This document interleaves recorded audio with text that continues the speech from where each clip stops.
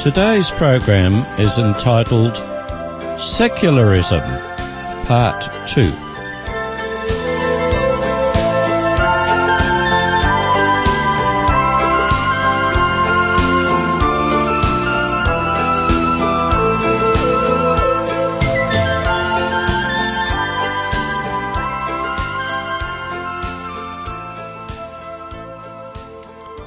Hello, my radio friends. Thank you for joining me today in another program in the series, Give Me the Bible. I hope you're well and that you are learning more about God's book, the Bible, through these programs. As well as that, I hope you have learned that God loves you and has invested a huge amount in order to have your friendship. Today, this program is more of an examination of another world view about origins, a world view that is in contrast with what the Bible teaches us about origins. Secularism teaches that what we have, what we are, and what we see about us came into being without any design, planning, or intervention by any outside force. In other words, it just happened. It was by pure accident, or, if you like, luck. Personally, I find that impossible to accept, particularly when I consider the makeup of the human body and in all the living things with which we come in contact. Everything seems so well designed and finely tuned. I find it impossible to believe that without any design, even with squillions of years of accidents, things could turn out so well, to be so complete and so functional. If the idea of evolution as promoted by the secularists is true, it is far more likely that life, creatures and plants would be confused and full of mistakes and not complete and functional. Traditional Australian Aboriginals are very spiritual people. Their idea about origins is that certain creation beings shaped the earth and created certain people, creatures, and even colours during what is known as the dream time. Buddhists believe that life is an infinite cycle and don't even bother to examine the issues any further than that. Hindus believe that a being known as Purusa was sacrificed and his body was the entire universe. The lower quarter of his body supposedly became the earth, and the rest became the remainder of the universe. Muslims basically believe that God created the universe. Who are we to believe? The secularists, the Australian Aborigines, Buddhists, Hindus, or what is recorded in the Bible? In Western countries, the two main contending ideas are those of the secularists, that is, evolution, or creationists, who accept intelligent design, and sometimes that's called creationism. Last week I shared with you some questions that the secularists, that's the evolutionists, are not keen to hear, as they do not have plausible answers. This week, I want to share with you some more questions and to provide some commentary associated with those questions. So, here we go. Question 6. Living things look like they were designed. So, how do evolutionists know they were not designed? Richard Dawkins, one of the most prominent evolutionists in our time, wrote, "Biology is the study of complicated things that have the appearance of having been designed with a purpose." And then he adds, "But they're not." Francis Crick, the co-discoverer of the DNA double helix, wrote, "Biologists must constantly keep in mind that what they see was not designed, but rather evolved. So much for their statements. Their problem is that living things reveal so much design that it's impossible to overlook. An archaeologist finds a pot in an excavation. No one objects when he or she talks about its design. It is obvious that it had a designer and a maker. But when someone talks about the design of some living thing, suddenly the evolutionists speak up, claiming this, which is a far more complicated thing than a pot, had no designer. Even a simple object such as a feather shows evidence of complex design features. Evolution does not have a brain. If it does not have any designer, it is supposed to have come about as a chance, a fluke, an accident. In real life, a chance or an accident usually produces chaos, mistakes, and ends in death. There is so much evidence showing the fantastic design in living things. To deny that design is foolishness. I don't admire these so-called scientists who deny the existence of a designer, especially when they admit to complicated design. Now we'll go to the next question. Question 7.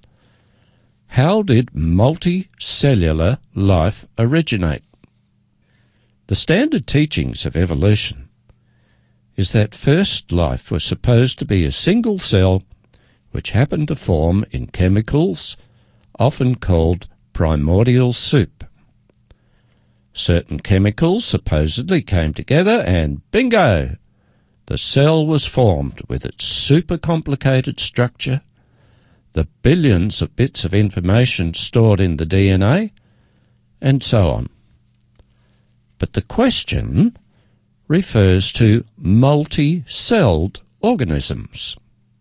However did cells combine together? Some to take on one function and others other functions. How did they learn to cooperate and what to do? However did they know how to stick together and to operate as a single unit? Now, the odds of getting one cell to grow out of an array of chemicals is extremely complex, but the odds of getting a group of cells to stick together, to stay alive and to cooperate to function in different ways for the good of the whole unit is simply mind-boggling. The odds of a single cell forming from non-organic chemicals is 1 in multi-billions. The odds of many cells forming into a single multi-celled unit and acting together in harmony is even worse. The chances of that happening are so remote that it comes into the realm of impossibility. Gamblers gamble because they accept that there is a possibility that they could win. The odds of winning lotto are about 1 in 45 million. The odds of a particular horse winning a horse race are 1 to the number of horses in the race, say 1 in 25. But consider the odds of multi-celled organisms developing by chance. The odds are something like 1 in thousands of trillions. Not even the most committed gambler would take a bet with odds like that. Yet the evolutionists are promoting an idea as truth, where the known odds are so impossible. There's a much greater possibility of being bitten by a white pointer shark in the middle of the Sahara Desert than the formation of either a single cell or a multi-celled life form from non-organic chemicals. Yet the evolutionists expect us to believe their implausible explanations. multi-celled organisms scream out design. Yet evolutionists close their mind to the idea that there must have been a designer. Now we're up to the next question, question 8. How did sex originate? Put another way, the question means, how did the complicated process of reproduction come about? Consider the process involved in mammal reproduction. A male inseminates a female. The process of sperm meeting the female egg is not simple. The conditions must be just right. The timing must be just right. All the equipment must be in place. The necessary hormones must be switched on at just the right time. There have to be all the right organs and all the right chemicals and all the right delivery mechanisms and all the right means of nurturing and feeding the developed fertilized egg. There have to be systems in place to feed the fetus, systems to deal with waste products, and much, much more. It is a very complex process. Take out just one thing, just one, and reproduction does not happen. Then new life does not happen, and the species dies out. Yet evolution teaches that all the necessary things for reproduction just came about. To me, that the idea of reproduction came about without design is totally impossible. Everything has to be in place in the first instance, otherwise it does not happen. Take the example of a car. If there is no delivery system to deliver the fuel to the engine, the car will not go. It's useless. Yet what the evolutionists are teaching is like saying that one day a wheel developed. Then maybe a seat developed, and that joined up with the wheel. Then, millions of years later, a radiator developed. At no point was this ever a car. A car becomes a car when everything is in place, working in harmony with everything else. The same goes for sexual reproduction. It will only happen when everything is in the right place from the word go. Now we're up to question 9. Why are the expected millions of transitional fossils missing? This is a really embarrassing question for the secularists. There are fossils of fish. There are fossils of lizards. If fish turned into lizards, where are the fossils of the physids? If the secularists are right, there should be millions and millions and millions of such fossils. But those fossils are completely missing. It seems to me to be a matter of confused thinking to support an idea where one species is claimed to have turned into another species if the evidence of that happening is totally absent. From time to time, some paleontologist comes up with some fossil claiming it to be evidence of evolution. Now, don't be taken in by this kind of news.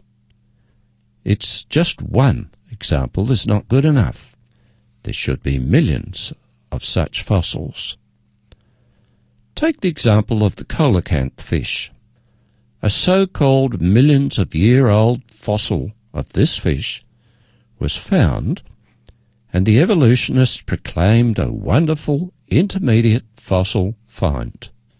But the so-called unusual-looking fish is actually a living modern fish, and some have been caught near the Comoro Islands in the Indian Ocean and also off the coast of Indonesia. The supposed intermediate fossil was not on an intermediate species. All fossils found have the same features as the modern skeletons. Where are the fossils of the intermediate species? Why are they not there? They don't exist. They don't exist, according to many people, because evolution is a scam, a fairy tale, a worldwide deception. We'll have a little break and we'll go on straight afterwards.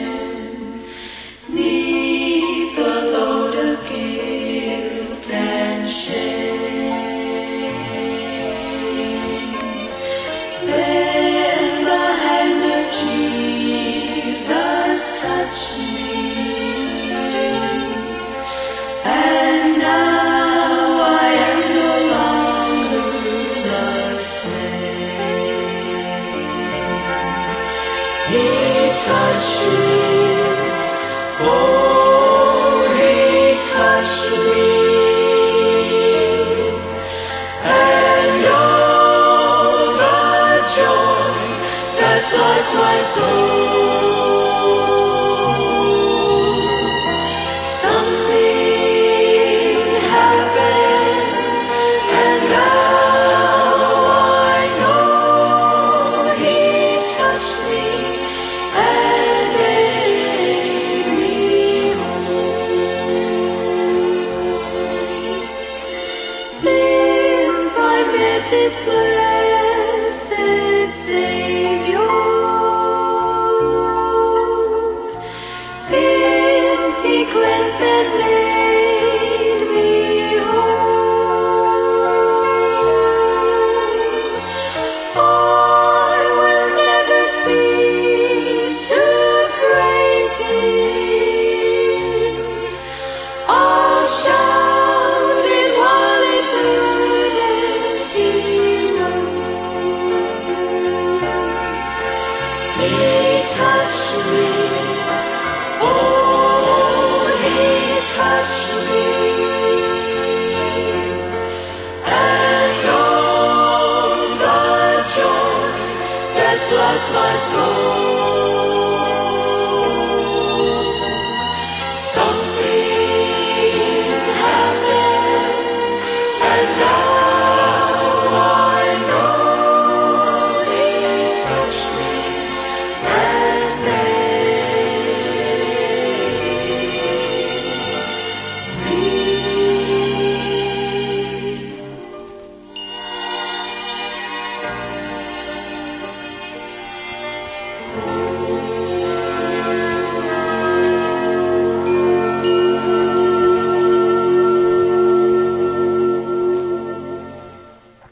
We're up to question number 10, which says, how do living fossils remain unchanged over millions of years if evolution has changed worms into humans in the same time frame?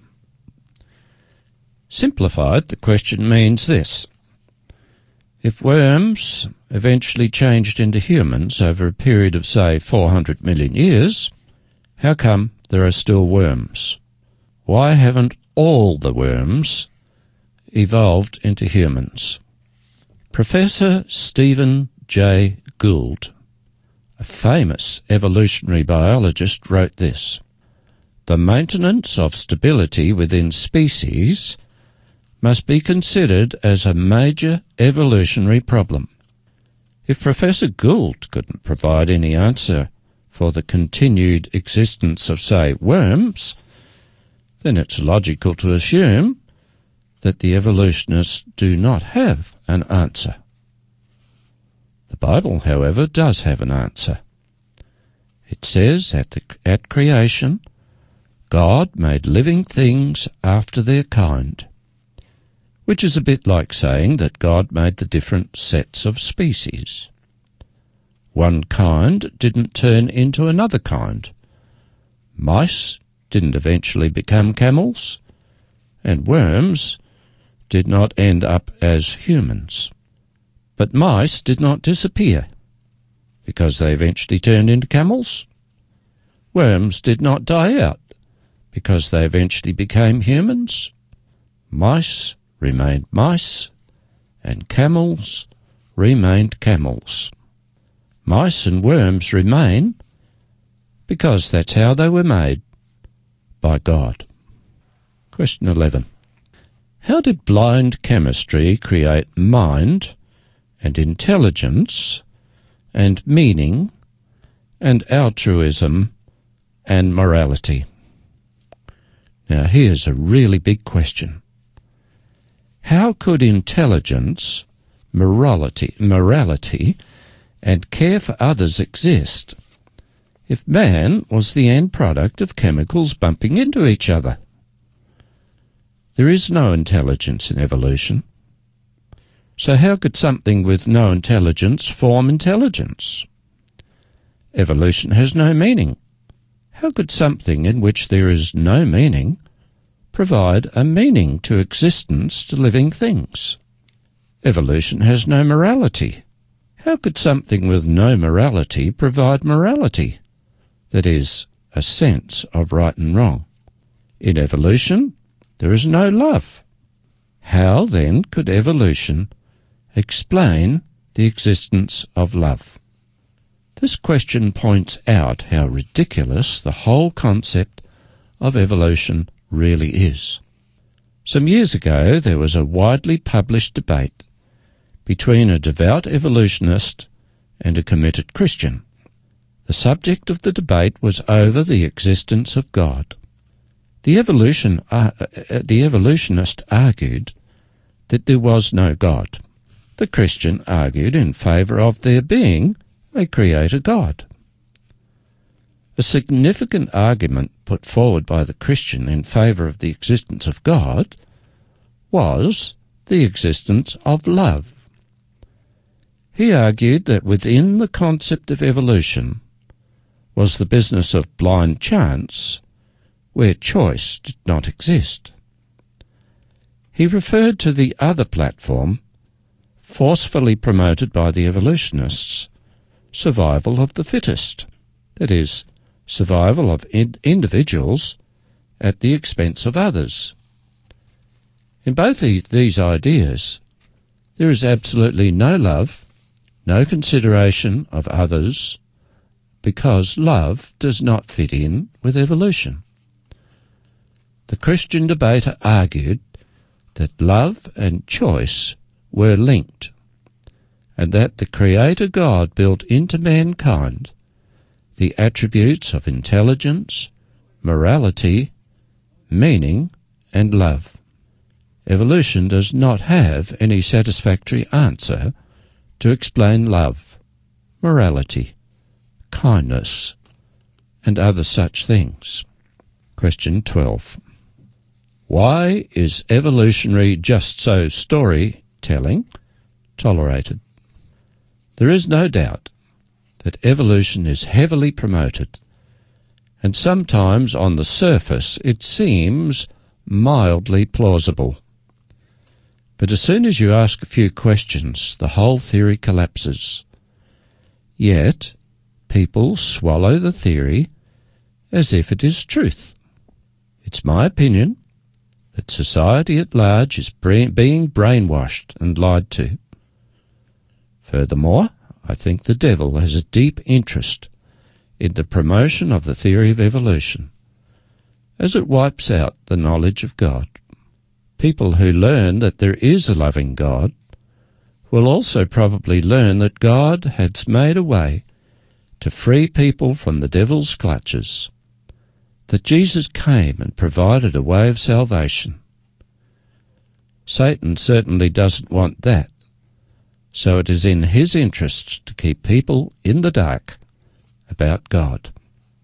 But there are many, no, not the majority of people, who are prepared to examine and check if ideas are true. And I hope, dear listener, that you're one of these and will not swallow the first story that comes along. Question 13. Where are the scientific breakthroughs due to evolution? Think about it. The time, the money, the resources spent on trying to prop up the unstable theory of evolution have been wasted. If all that money and resources had been put into proper scientific research or humanitarian projects to help the needy, the world would be far better off than it is today. Evolution actually hinders medical discovery.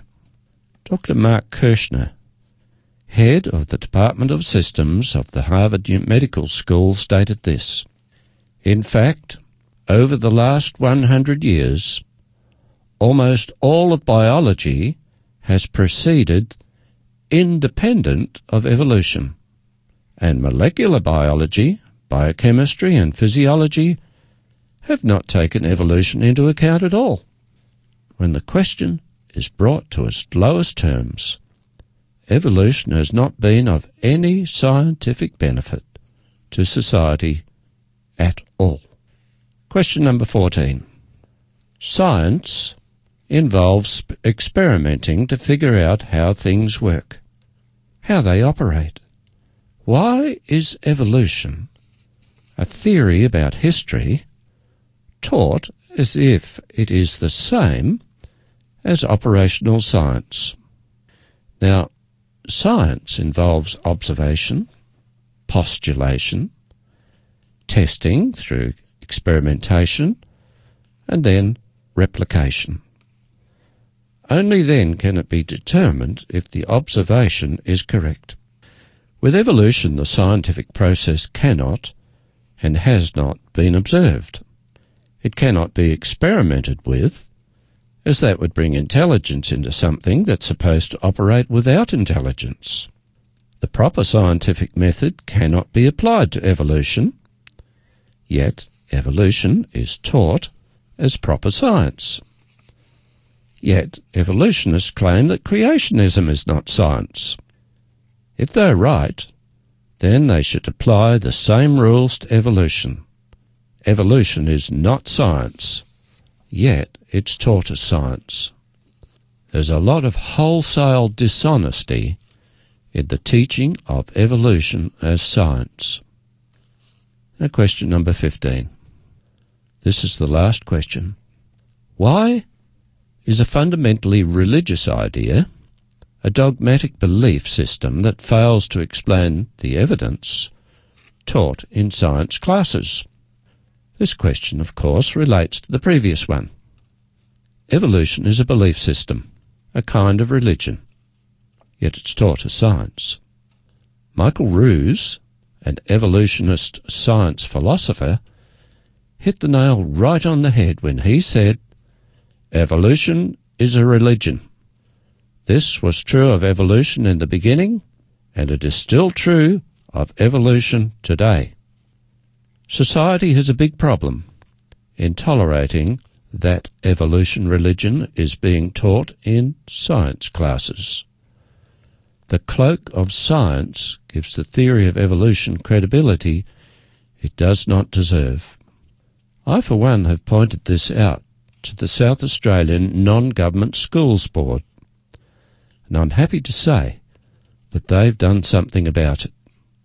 To finish off today, I want to share with you something that absolutely amazed me that came from a television documentary about a legal case involving teaching of creation in schools in the United States of America. It was a definition of evolution, and here's how evolution was defined: as a significant, unidentified force which through long periods of time guides the formation and order of extremely complex molecules and of exceptionally intricate functions of those molecules. I never heard or read, up to this point, that evolution was a significant unidentified force that had an active role in guiding towards a mature end. Who do they think they're kidding? Or perhaps they got mixed up and were really talking about the Creator, God. Well, that's it for today. I hope what has been presented to you in this program has enlightened you and given you a strong reason to trust in God's holy word, the Bible. Until next time, I wish you health, happiness, and peace, and I hope you will take the time to read the Bible for yourself.